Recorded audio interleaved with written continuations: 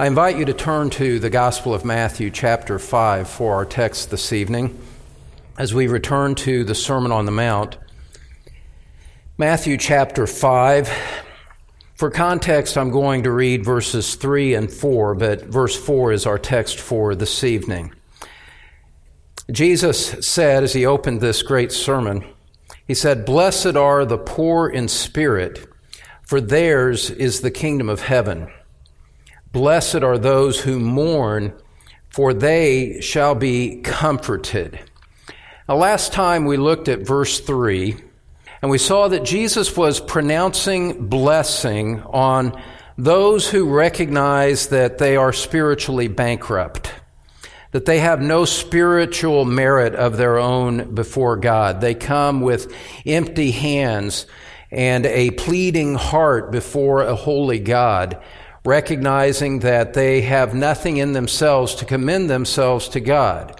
And that is the starting point of understanding salvation by grace alone, is that there is nothing that you can do to contribute to your salvation, that you are thoroughly and completely lost, and there is nothing that a lost sinner can do to improve his status before God or to do anything that would incline God in his favor. If God is going to incline himself to us, it must be by his grace and by his grace alone, as an act of undeserved mercy alone, not through anything that prompts anything from us. And that gives us an indication that if salvation is given to us at all, it's given to us completely at the start, that we are fully justified from the beginning. If God saves us and declares us righteous, it is not a conditional declaration of righteousness that is based on faithful performance by you and your own strength going forward. Justification is a declaration of complete, perfect righteousness that is based on the righteousness of Christ alone imputed to our account, not on anything that we do.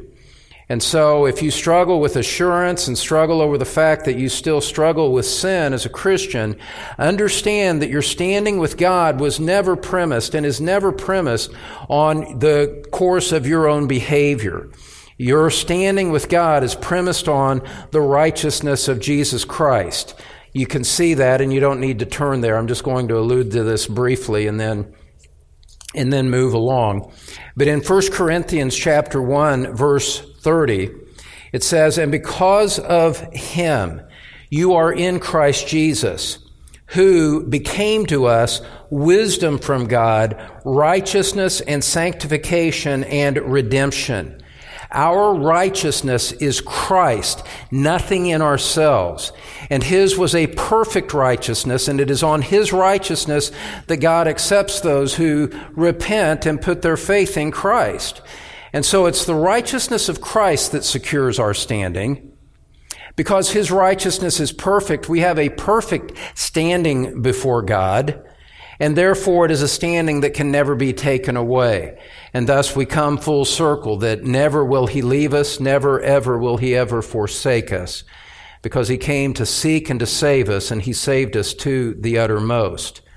And that's a great, wonderful comfort for us to rest our souls in. Here in the Sermon on the Mount, here in the Beatitudes, Jesus is gradually unfolding the reality of what a repentant heart looks like. We do not bring a perfect repentance to God, but there are attributes to the repentance that are present in every truly repentant person. These are aspects, you could say it another way, from the Godward side. These are marks of the new birth. This is what the Spirit of God produces in the hearts of those whom he truly saves. He humbles us. He shows us our true condition, and we embrace that. Now, looking again at Matthew 5:3, we see, "Blessed are the poor in spirit, for theirs is the kingdom of heaven." Beloved, Scripture makes it clear that the only people that are going to go to heaven are those who have forsaken all claim to any righteousness of their own. I have no righteousness of my own. I have no merit. In me nothing good dwells, that is, in my flesh, the Apostle Paul says in Romans chapter 7. In Isaiah 64, verse 6, it reminds us that all of our righteousness is like a filthy garment before the Lord, like a used cloth that has been used for unclean purposes. Our righteousness is like that. And so to become a Christian, to be brought to a point of repentance, is to be brought to the end of yourself. It is to accept a posture of complete and utter humility before God, recognizing that we have nothing to contribute to Him. He is distinct from us in essence. He is an uncreated, holy God. We are created sinful flesh. He is morally perfect and we are fallen, and so there is just nothing that we have to offer to Him. And it takes a long time as the Spirit works, I should say. It takes a while for the Spirit to work a good understanding of that in our hearts, because we are so prone to pride and self-congratulation. Scripture tells us that the poor in spirit, those who declare spiritual bankruptcy, are the ones, and only they, who are in the kingdom of heaven. The tax collector cried out, "God, be merciful to me, the sinner." That's the sense in which Jesus is speaking there in verse 3. Now, with that intellectual, you might say, recognition in place, now we see in verse 4 how that works out in the heart of a true disciple. We just have two simple points for this evening. Good morning, M-O-U-R-N-I-N-G, good morning, and then good comfort. Let's look at verse 4 again as we set the stage for what is to follow now. Jesus said, "Blessed are those who mourn, for they shall be comforted." Beloved, this is all contrary to the natural man and to natural thought. We think the way to blessing, to a condition of well-being, is to be happy, is to have everything to our satisfaction. Jesus says, no, the way to blessedness and the position of divine favor is somehow marked by an attitude of mourning, of grieving. This is completely contrary to everything that we are conditioned to think. In the language of one of the better books that have been written on the Sermon on the Mount by the deceased John Stott, this is countercultural. This is Christian counterculture. This is completely different than what anything in the world would condition you to believe. And what we see here, Jesus in verse 3 said, "Blessed are the poor in spirit." Now, in like manner, we see that those who mourn, in whatever way Jesus is referring to, we'll see in a moment, the person who mourns is also blessed. As we've pointed out in the past, and I won't repeat the exegetical basis for this, these two beatitudes are describing the same person. The person who is poor in spirit is the one who grows in this kind of mourning. They're not two separate people, as if they're the poor in spirit in one group over here, and then separate and distinct. You have people who are mourning but are not poor in spirit. That's not the case at all. These beatitudes are all linked together. They cannot be separated without breaking the entire chain. And that's important for us to recognize. These beatitudes are describing the same person. Where you see poverty of spirit in this sense, you will also find mourning. And the necessary link between those two will become obvious as we go along. As I said, verse 3, you could say, describes an intellectual understanding. I agree and confess with Scripture that I have no righteousness of my own. I agree and confess with Scripture that salvation is not by my works. It could never be by my works because I'm a broken, ruined, guilty, condemned sinner. There's nothing I could do to change the attitude of the judge when I am guilty of the crimes as charged. That's the intellectual understanding.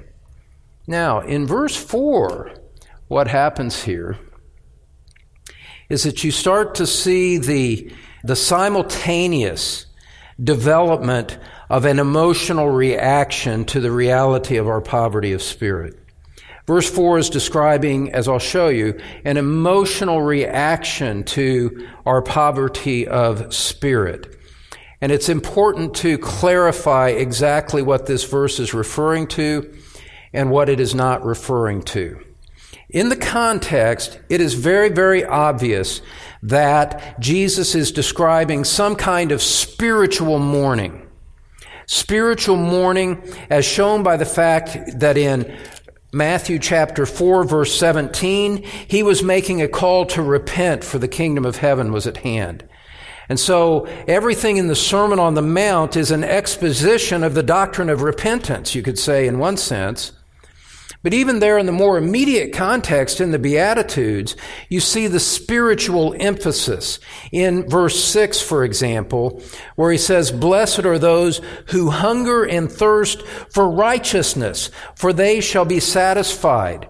There's a mourning Jesus is describing that is somehow connected with repentance and is connected with this desire for a righteousness that I do not have. And that distinguishes us from the wrong kind of consideration about the kind of mourning that we describe. When we think about mourning just in ordinary conversation, we're usually thinking of somebody who's mourning an earthly loss. A wife has just buried her husband. Parent has lost a child, or, a divorced person goes through the mourning reactions to the loss of his or her marriage. Beloved, it's very important to understand that kind of mourning is not what Jesus is discussing here at all. It could not possibly be what Jesus is discussing if you consider it on the most simple basis for the most simple reasons. And beloved, think about it.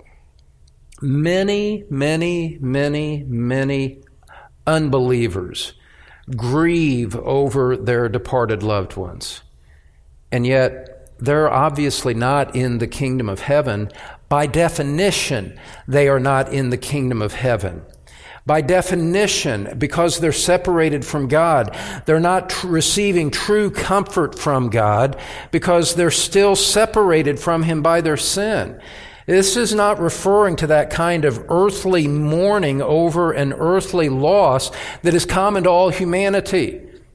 If you've spoken to anybody that is apart from Christ, you know the utter despair that can mark them in their loss. They're not experiencing comfort. My only point here is not that we are unsympathetic to people in those losses. It's why I wrote one of my books, is to try to help people in those desperately sad considerations.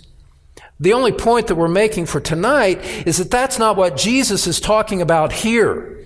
He's talking about a mourning that immediately follows upon a confession of poverty in spirit. He's talking about a mourning that leads into a hunger and thirst for righteousness. That's very critical. To make the same point in a different way, Jesus is not describing the discouragement or the depression that some people feel over the course of their life. Many people have self-centered sadness, but they do not receive comfort from Christ in it. They are not in the kingdom of heaven simply because they have a self-centered depression. Jesus is not describing earthly mourning over a lost loved one. He's not describing mental depression here. To deal with those matters, you have to go to other parts of Scripture. Jesus is talking about something specific that is related to belonging to the kingdom of heaven in this chapter. And, and I just feel the need at the moment to say this. Jesus is entitled to talk about and to teach whatever he wants to.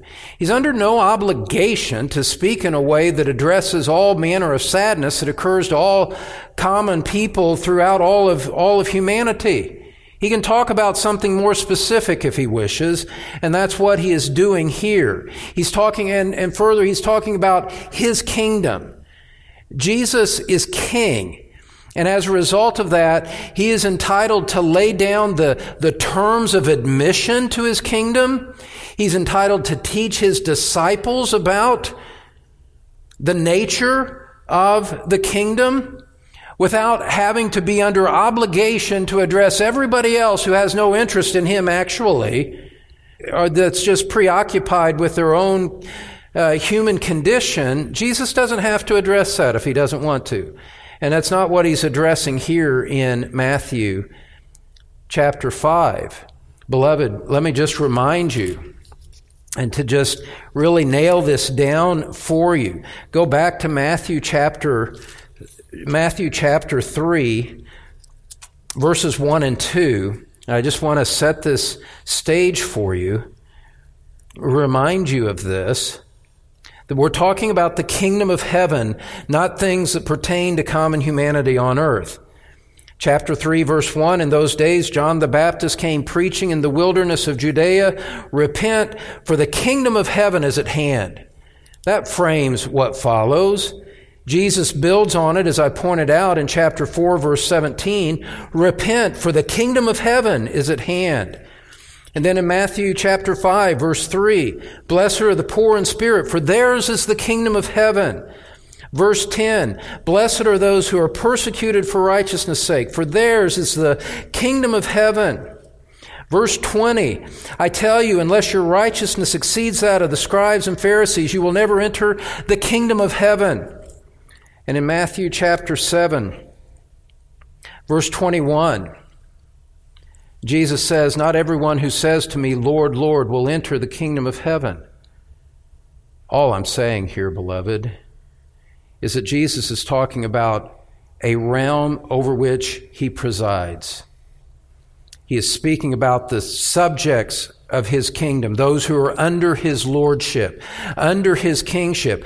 That's who he's talking about. He's not talking about the world broadly speaking. He wants to address his disciples, which is utterly his prerogative to do.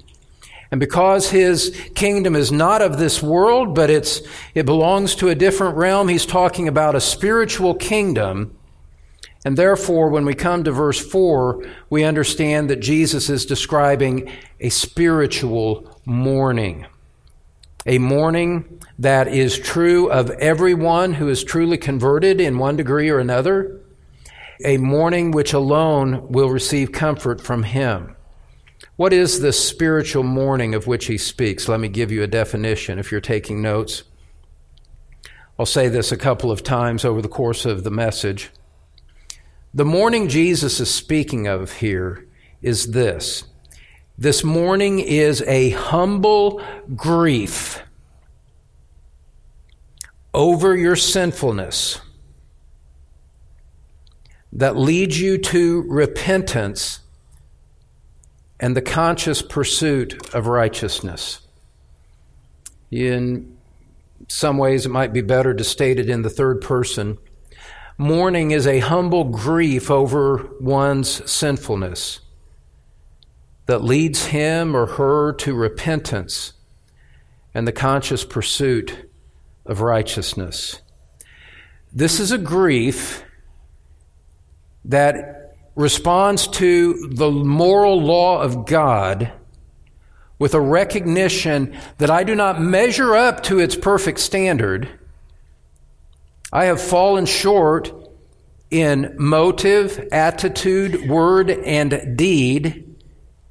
This is a mourning that looks at the great commandment, the greatest commandment, Jesus said, which is to love the Lord your God with all of your heart, with all of your soul, with all of your strength, and with all of your mind, that looks at that lofty and right standard and says, I haven't met that.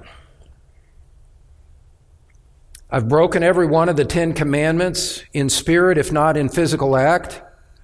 I have not loved God with all of my heart, soul, strength, and mind, as shown by my sinful choices and my sinful attitudes and my sinful leanings in my heart, you recognize that,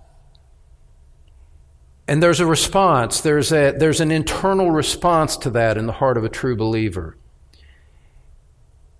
It's grief. It's sorrow that looks at God the Father and says, "You're worthy of my complete, absolute devotion, and I haven't given it to you." It looks at the law of God and says, "That righteousness is good and desirable and right, and I violated it." And all of a sudden, through the work of the law of God in your heart, you are face to face with the fact that you literally, actually fall short of the glory of God. You have missed the mark. You have trespassed against Him. You have strayed from the path. And all of those other wonderful terms that Scripture uses to give us metaphors by which we are to understand the way that we have strayed. And beloved, that spiritual lack, that spiritual shortcoming is not a matter of cold indifference. Well, you know what? Everybody's got their problems. It's not something that you wrongly say, well, God will forgive me because God is loving and God forgives everybody, doesn't He? Well, no, He doesn't, and that's doesn't say anything about your response to your own sin. There's not a reaction in the true disciple that says, well, yes, I'm not all that I could be, but the good outweighs the bad. That's not spiritual mourning. It's not someone that looks and compares himself to someone else and says, well, at least I'm better than him.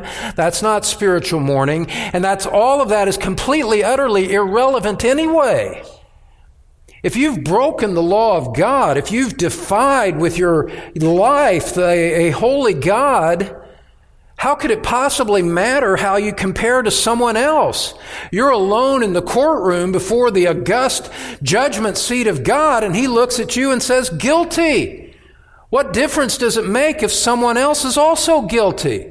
You're guilty. You're alone before God here. That's a bad place to be. But what Jesus is describing is not only someone who doesn't try to justify himself in light of the verdict of the Word of God on his soul.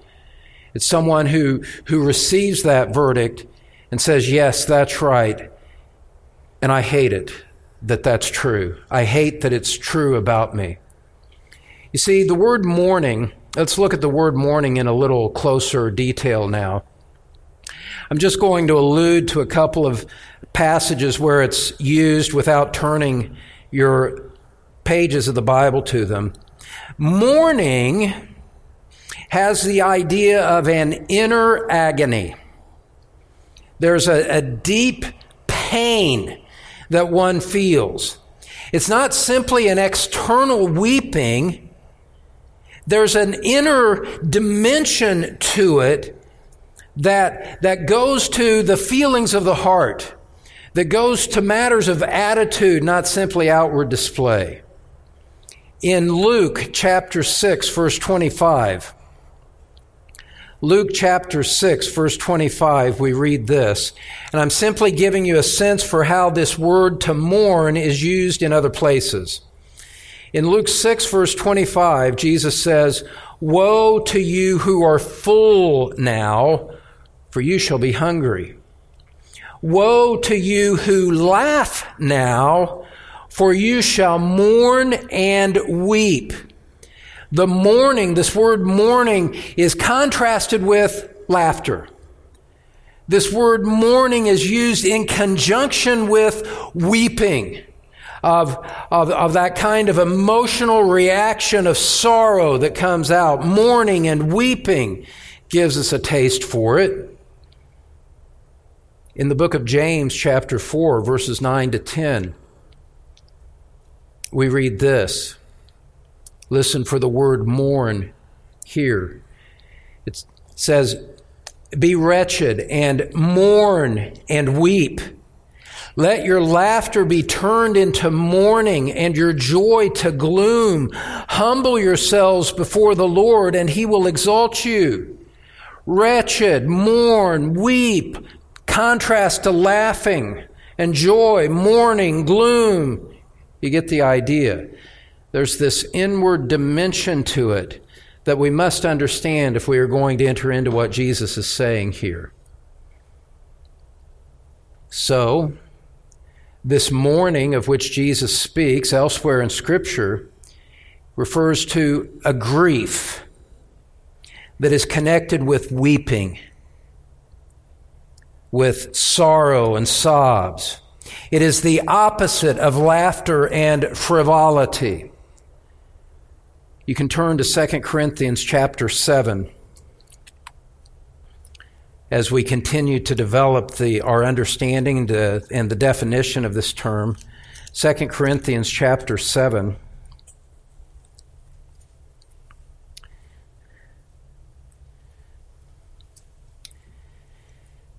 And this idea of grief. In verse 8, Paul says, "For even if I made you grieve with my letter, I do not regret it. Though I did regret it, for I see that that letter grieved you, though only for a while.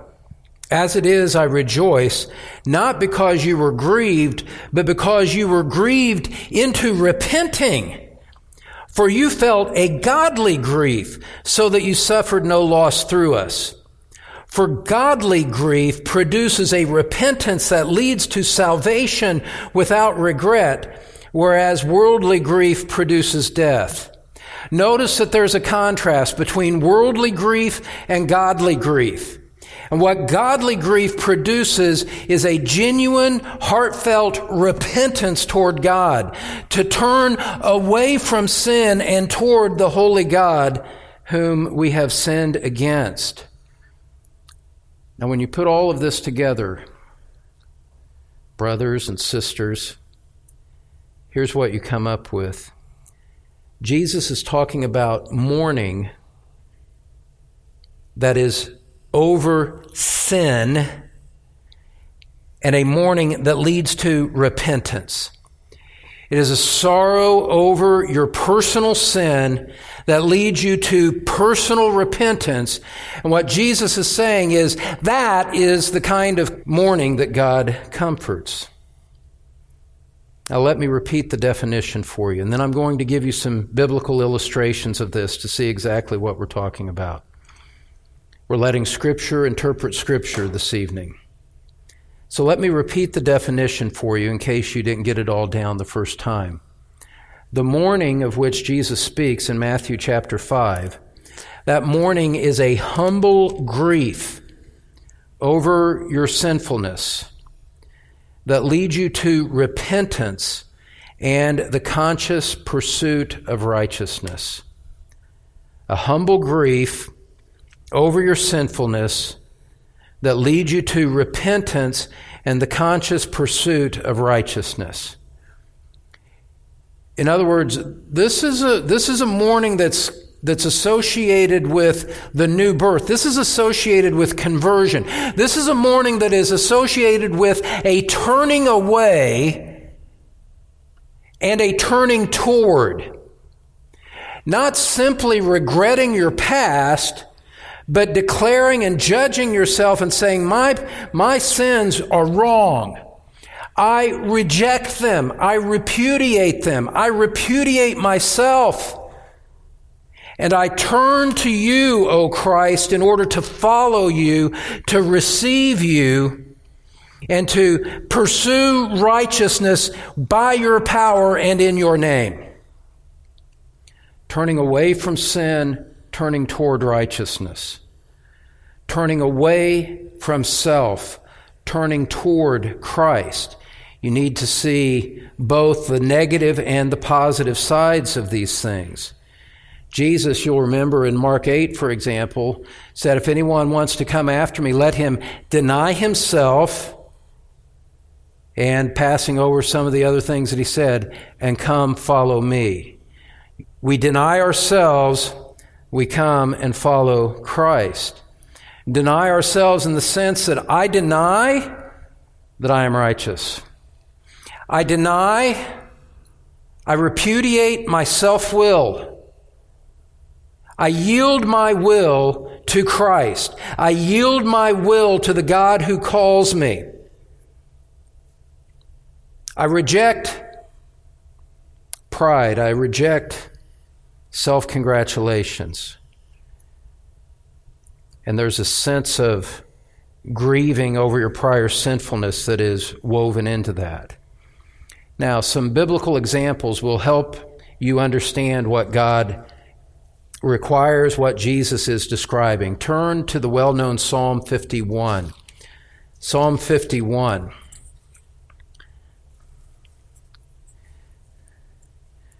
Psalm 51.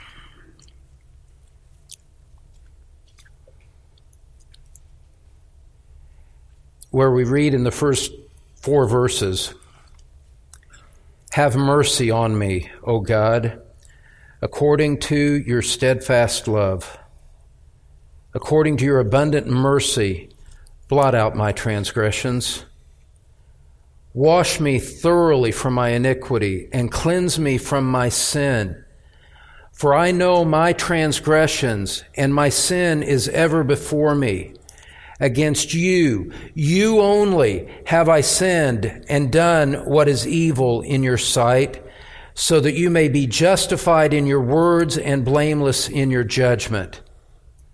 David here, of course, is repenting after he was convicted by the prophet Nathan of his sin with Bathsheba and the subsequent murder of her husband Uriah.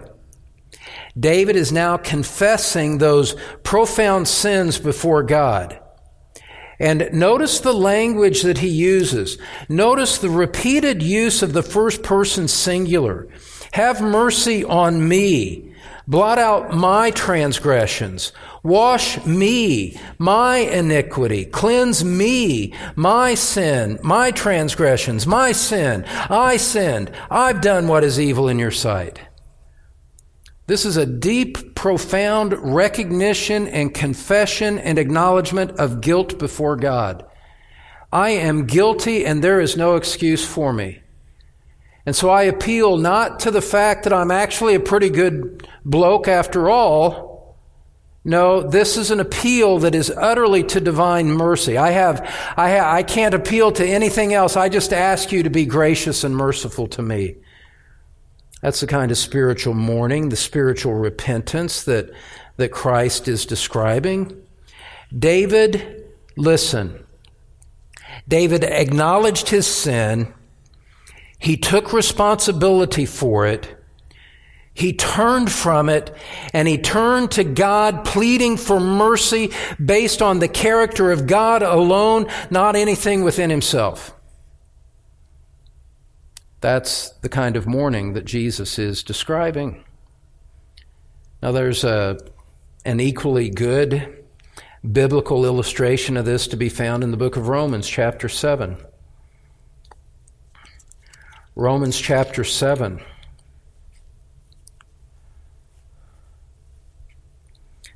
Where the Apostle Paul is confessing his own struggle with sin, even as a mature believer. He's not denying that. He's taking responsibility for it. He's pleading for mercy. In Romans chapter 7, verse 18, we see the apostle saying this, "For I know that nothing good dwells in me, that is, in my flesh. For I have the desire to do what is right, but not the ability to carry it out. For I do not do the good that I want, but the evil I do not want is what I keep on doing." He says, I'm not righteous in this way. My practical righteousness is falling short of what God requires. There is the good, but I don't do it. There is the evil, and I do that. And this is not simply a matter of theological badminton that he's playing here. This isn't an abstract theological discussion that he's having. He's talking about the inner turmoil that he feels over his own lack of righteousness. Verse 20, he said, "Now if I do what I do not want, it is no longer I who do it, but sin that dwells within me." He says, "So I find it to be a law that when I want to do right, evil lies close at hand." And what does he say about himself? How does he judge himself after he goes through this self-examination? Look at verse 24. "Wretched man that I am, who will deliver me from this body of death?" I'm wretched, Paul says. I'm wretched. There's this evil in me, and I hate it, but it clings to me. It's not me, but it's inherent to me. And so, beloved, spiritual mourning refers to that sense of guilt and shame that comes on us as God's Word convicts us of sin. And the attitude, the response to that, is that you hate your sin. You mourn over it. It grieves you that you are like that this thing clings to you. Now, beloved, remember, we're talking about good mourning, and then we're going to see good comfort in just a moment. But we need to say something really important, especially important in a church that tries to be a teaching church. It is not enough for any of us to have a merely theoretical understanding of sin. This is not simply something where we read Charles Hodge or we read Anthony Hoykema or we read others on sin and we grapple with an intellectual understanding of it and then leave it there. Content to have the theological discussion without applying it to our own hearts. That's not enough. It's not enough to have a theoretical understanding of sin in general or to make just a general acknowledgement of, yeah, I'm a sinner. To put it in another way, as I think I may have said last week, this mourning over sin that Jesus is describing, this is not mourning over cultural sins. This is not mourning because a bunch of people commit abortion out there without any kind of self-reflection. It's not a mourning of other cultural sins of a moral kind and say, I hate the fact that society is like that. That's not the kind of mourning that Jesus is describing here. It's personal. Beloved, that's what you must understand. This is personal to the true believer. And so I say this gently, what I'm about to say. I wish that this could be heard by all. Beloved, if you have never mourned over your own sin, you're not a Christian who's destined to receive comfort. You can be on the right side of cultural issues, on the morality of the day and the world around us. You can be on the right side of that and be thoroughly unrepentant of your own sin. Jesus is not calling you to repent of the sexual immorality that others commit. He's not calling on you to repent of the sins that other people have done, or people that you know, or people within your family. Jesus is calling you to repent of your sin in His presence.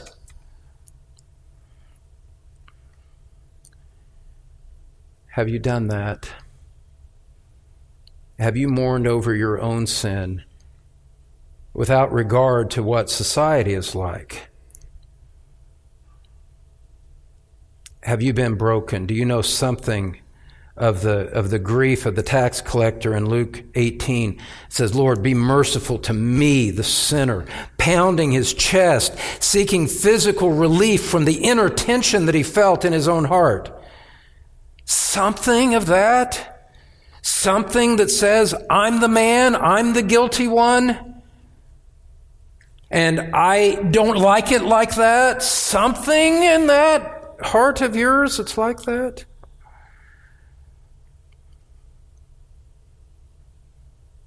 Because it's easy to play games and sit on the periphery of Christianity, content with a general sense of truth, a general sense of morality that's never broken you.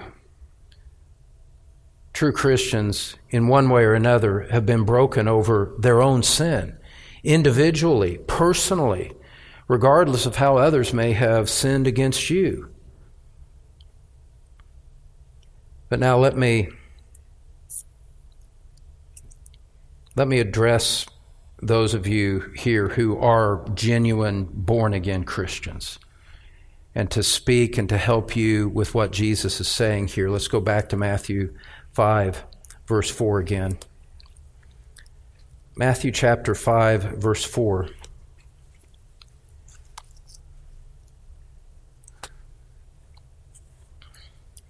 Jesus says, "Blessed are those who mourn, for they shall be comforted." Now, speaking to my brothers and sisters in Christ that are in the room here tonight, you were, in one way or another, you were broken over your sin at your conversion. You realized that you were a guilty rebel before God, and it frightened you in the fear of God. You were sorrowful over it. You realized that you were the one, that you were the guilty one in the presence of God. And you were broken over sin at your conversion. Your life at that time where you professed Christ, where you received Christ, God worked in your heart to open your heart. And your life demonstrated a change since that time. There was an orientation away from sin and righteousness in your life. Praise God for that. Every true Christian knows something about those things. If you know nothing about that, you're not a Christian. And so I'm presupposing that you've known something of that brokenness of sin, that you know something about a change in life following the time when you understand that you turn to Christ. That's all great. And that's as it should be. But as we look at this verse, let me point something out to you that's equally important to that. When Jesus says, "Blessed are those who mourn," he's using a verb tense that describes an ongoing pattern of mourning. This mourning is somehow supposed to be part of your life on an ongoing basis, if it's real. In other words, we don't repent in a moment, feel grief over our sin, cry out to Christ, and then go back to our old way of living. That's not what Jesus is describing. This mourning is present tense, and what that means is that there's an ongoing element to it in life. There's a pattern of this mourning. Somehow this attitude is a part of your life, not a one-time thing that, you tried for a while and then went off of, like it was some cheap 7-day diet. And I think I'll try Jesus for 7 days and see if that makes things better, and then I'll go back to the way I was. No, look, Jesus in the parable of the sower warned us against people who make temporary confessions of faith, but that they don't last. A response that springs up quickly, but before long is gone, and you're back to living the same way. That's not the mark of true conversion. That's not the mark of true conversion at all. And we see that from the language that he uses. He's describing something that refers to an ongoing pattern of mourning. Now, it's not that you're constantly in a dead cloud, black cloud of gloom, but there's this ongoing recognition of sin and wanting to turn away from it as it comes up in your life. Now let me ask you this in light of that. Those of you that have professed Christ in the past, saw some change in your life, but now time has passed. Now let me ask you this. As you sit here tonight, do you still hate your sin? Or have you gone back and made a comfortable relationship with it again? When you're conscious of sin, do you repent of it? Do you confess it before God and ask Him to forgive you, as Jesus taught us to do in the Lord's Prayer in Matthew chapter 6? Forgive us our debts as we also forgive our debtors. Do you still hate your sin? Or have you come back to it? Did you let it go away like a dog that ran away from home for a while and then you called it back? Hey, come back, come back. We can still be together. Do you repent? Does sin grieve you today in some way, like it did back then?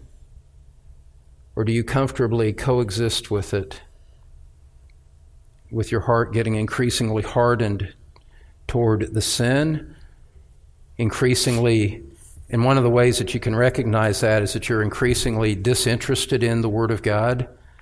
You can put it away for a day, 2 days, a week, 2 weeks, and you really don't miss it. Beloved, this is not the mark of someone mourning over sin that can live in that way. What kind of mourning is that? One writer said this, commenting on this verse.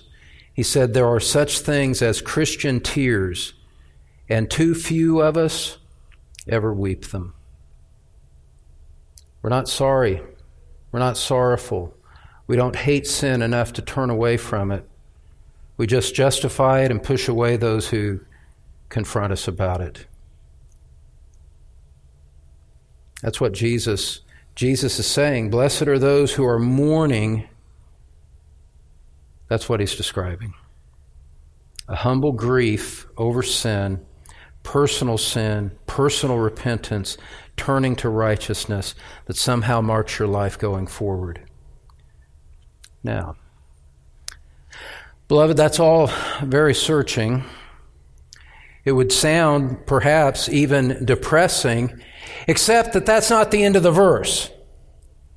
In fact, Jesus opens up, again, with a completely countercultural. He introduces this in a completely countercultural way. He says, "Blessed are those who mourn like this."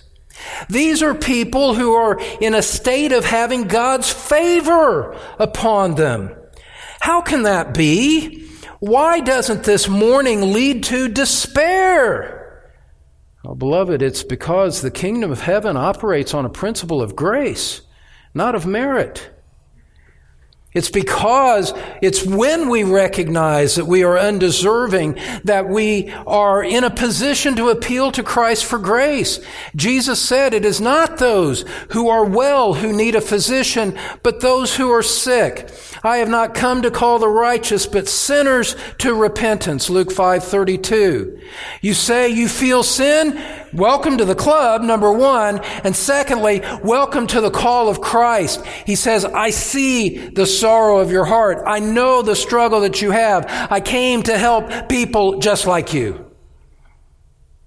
And of course you're blessed then to have the Lord Himself favorably disposed to you because you have a disfavorable attitude toward your own righteousness. That brings us to the second part of the verse. Good comfort. Good comfort. Now we get to the encouraging part. In one sense, the good part of this. And beloved, remember that in 2 Timothy chapter 2, verses 24 to 26, it describes repentance as a gift from God. This is something that God has to work in our hearts to do. This isn't something that we work up in our self-effort. We need the help of the Holy Spirit even to repent like God calls us to repent. And we see that when God works that into our hearts, that He has blessing, our ultimate blessing in mind. What is the blessing that Jesus has for those who mourn? Look at verse 4 with me again. Blessed are those who mourn, for they shall be comforted. There's a future tense dimension to it. They shall be comforted. Why is it a blessing to mourn over sin? Why is it a blessing to be truly repentant in the sense that Christ describes it here? Well, beloved, stay with me here. Truly repentant people turn to Christ for grace. They turn away from self and they turn to this Christ who has the power to forgive them, the desire to forgive them, and has done the work that is necessary to forgive them. Spiritual mourners can have hope in 1 Peter 3, verse 18, which says, Christ also suffered once for sins, the righteous for the unrighteous, that He might bring us to God. When Christ offered His life as a blood atonement for sinners like you and like me, His intention was to bring us to a holy God, to reconcile us, to free us from the divine verdict of guilt and replace that with a divine verdict of declared righteousness, justified in the sight of God, sins pardoned, accepted as righteous for the sake of Christ. That's what it means to be justified. That's comforting, beloved. To know that all of my sins, and they are many, to know that all of my sins were laid on Christ, and they were punished in full by God in such a way that His justice against me was satisfied in Christ. That as my sins were counted against Christ, now His righteousness is counted in my favor. And God accepts me not based on my promise to change, but on the basis of a perfect righteousness found only in Christ. God accepts me completely. Beloved, if you are in Christ, you have every right to move boldly into the presence of God on the same basis that Christ Himself does. Because it's the righteousness of Christ is the basis of our access, and it's a perfect righteousness, therefore it's a perfect access. Ephesians 3:12, we have bold and confident access in Him. Now, to the extent that you might say, well, I don't know. I mean, I'm not worthy of that. So I'm not sure that I can really approach God on that basis. To the extent that you withdraw from that is a measure of the extent to which you don't understand the fullness of what Christ has done on your behalf. We don't go in anything pertaining to ourselves. We go to God in His righteousness. And so, yes, we mourn over our sins, but we don't stop there. We turn to Christ, who freely gives us the righteousness we need to approach a holy God. And on that provision, we have great comfort. We're secure. We're forgiven. We're accepted in the presence of the Shekinah glory. It's really a marvelous thought, wonderfully comforting to those who stumble and those of you who know what it's like to deal with besetting sins, to realize that God is not dealing with you on the basis of your besetting sin and your imperfect conformity to His law. He accepts you on the basis of the righteousness of Christ. That provision gives you comfort. It's great comfort indeed. Now, I gave you a couple of biblical illustrations about the mourning. Let me show you the comfort that is alongside those examples as we wrap things up here for this evening. What is the comfort that we have in Christ? What is it that he has freely bestowed upon us in the Beloved? What does it mean that the blood of Jesus cleanses us from all sin? That if we confess our sins, he is faithful and righteous to forgive us our sins and to cleanse us from all unrighteousness? That we have an advocate with the Father, Jesus Christ the righteous, and he himself is the propitiation for our sins? That God so loved us that he sent his Son to be the propitiation for our sins? All of this is wonderful theological truth meant to comfort your heart. What are some aspects of it? Well, number one aspect of the good comfort that we have is forgiveness. Go back to Romans chapter 7. Remember how Paul said, "Wretched man that I am"? I didn't complete reading the passage there, did I? Paul didn't stop there with an acknowledgement of his wretchedness. He went on and gave glory to God for the forgiveness that was his, despite the fact that he was not yet glorified. In verse 25, he says, "Thanks be to God through Jesus Christ our Lord. So then, I myself serve the law of God with my mind, but with my flesh I serve the law of sin." Now, there's no chapter break in the original text. He just keeps right on going, and he says, "There is therefore now no condemnation for those who are in Christ Jesus." Yes, I'm a wretched man. Yes, I still fall short of the glory of God, but because of the substitutionary work of Christ, because of imputed righteousness, because of his shed blood, I am forgiven, and God does not condemn me any longer. That's great comfort. Christian, true, born again, saved by faith alone Christian, God does not condemn you. He condemned Christ in your place. And now you are forgiven, which is why Scripture can say, as far as the east is from the west, so far as he removed our sins from us. Psalm 103, verse 12. In other places, Scripture compares it to God having cast our sins into the depth of the sea. God does not hold your sin against you any longer. He held Christ responsible for your sin. He poured out the wrath and judgment on Christ, and Christ lovingly, for your soul, bore that punishment so that you could be free in this forgiveness. Every unworthy thought, every unworthy deed washed away in his shed blood. And your acceptance with God not conditioned on a bunch of legalistic rules, the extra-biblical rules that some teacher tries to lay down on you. You're free from all of that.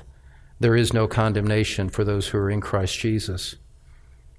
Now, secondly, not only forgiveness is an aspect of this good comfort, but positive joy. Joy, a gladness of heart in the presence of God. God restores joy to the repentant heart. You remember David's grief in Psalm 51? God, have mercy on me. Blot out my transgressions. Well, go back to Psalm 51. Go back to Psalm 51.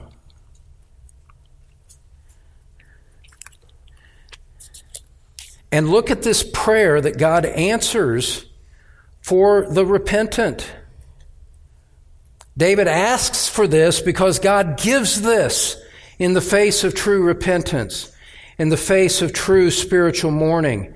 Verse 9, he says, "Hide your face from my sins and blot out all my iniquities. Create in me a clean heart, O God, and renew a right spirit within me. Cast me not away from your presence, and take not your Holy Spirit from me." Here it is, verse 12. "Restore to me the joy of your salvation, and uphold me with a willing spirit." Verse 17. Good comfort. The sacrifices of God are a broken spirit. A broken and contrite heart, O God, you will not despise. my friends, when you go to God with a broken heart over your sin, and you're tempted to want to draw back, to shrink back away because of the holiness of God, understand that God accepts that contrite heart. God accepts the contrition that comes to Him through faith in Christ and receives you and welcomes you and blesses you and will restore joy and will restore a sense of forgiveness and will keep you. That's good comfort. Do you see why Jesus could say, "Blessed are those who mourn, for they shall be comforted"? Why are you blessed? Because this is a position of great favor of God, to be on the receiving end of His forgiveness and His joy. Let me give you one final one. We'll close with this. You don't need to turn there. I've quoted this verse so many times. You should know it by heart now. But there's also a future comfort. A future comfort that comes to those who mourn over their sin. In that great and final day, when Christ comes back and we see Him, we're going to see Him face to face.